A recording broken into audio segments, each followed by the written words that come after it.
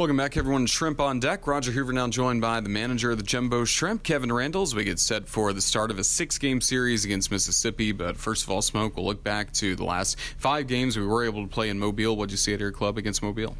You know what?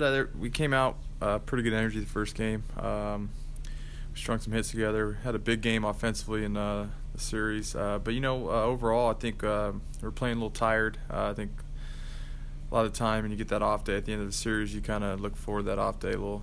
So we lose focus a little bit. But overall, it was a decent series. Just wasn't able to pull it out in that 5-game. But take 3-2 on the road, or 2-3, whatever it was. We had a chance to split on that 6th game. We just didn't get in. So come home to Mississippi.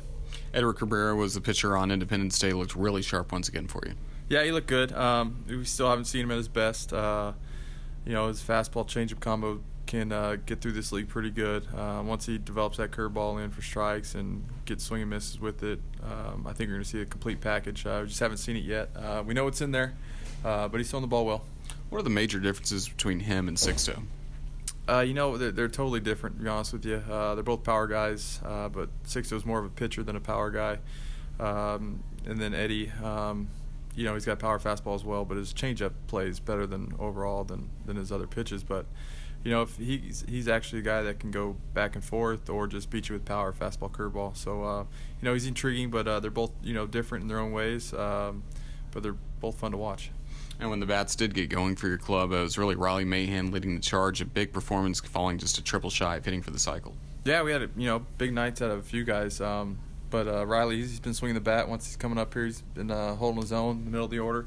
2-hold some, but it's good to see guys that have developed over the past couple of years. Last year I had him in Jupiter, and it's good to see him up in Double-A, real baseball.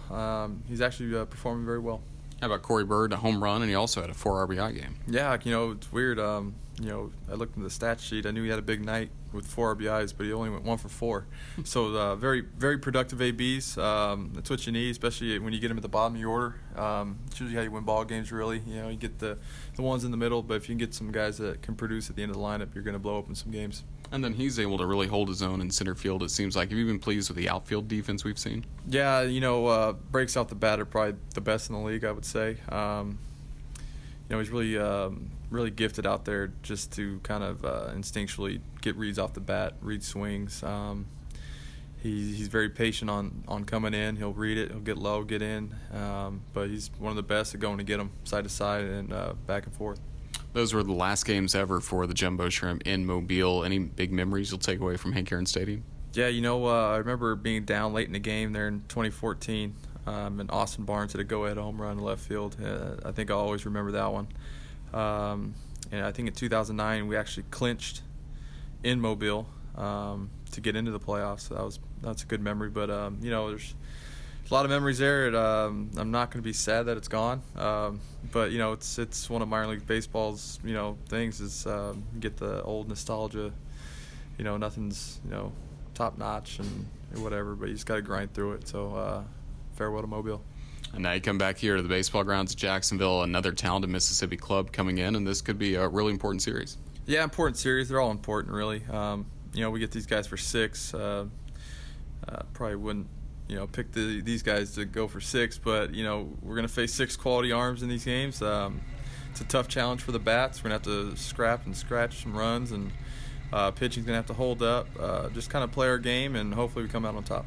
When you have a series against a lot of pitchers you have seen before, how much are you guys looking at video and changing approaches versus what happened last time, especially in Mississippi? Yeah, I don't think you need to change approach. I think you just need to refine it or stick with it. A lot of times you go up there with approach and then you quickly leave your approach. So these guys are they're top talented young kids. They'll fill up the zone with fastballs. They'll put you away with breaking balls. Ian Anderson, probably one of the best prospects in the game right now, and he shows it every time he goes out there. So it's just a good challenge for our guys.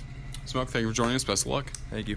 That's Jumbo Shrimp manager Kevin Randle. Back with more in a moment. You're listening to Shrimp on Deck on the Jumbo Shrimp Network, presented by Community First.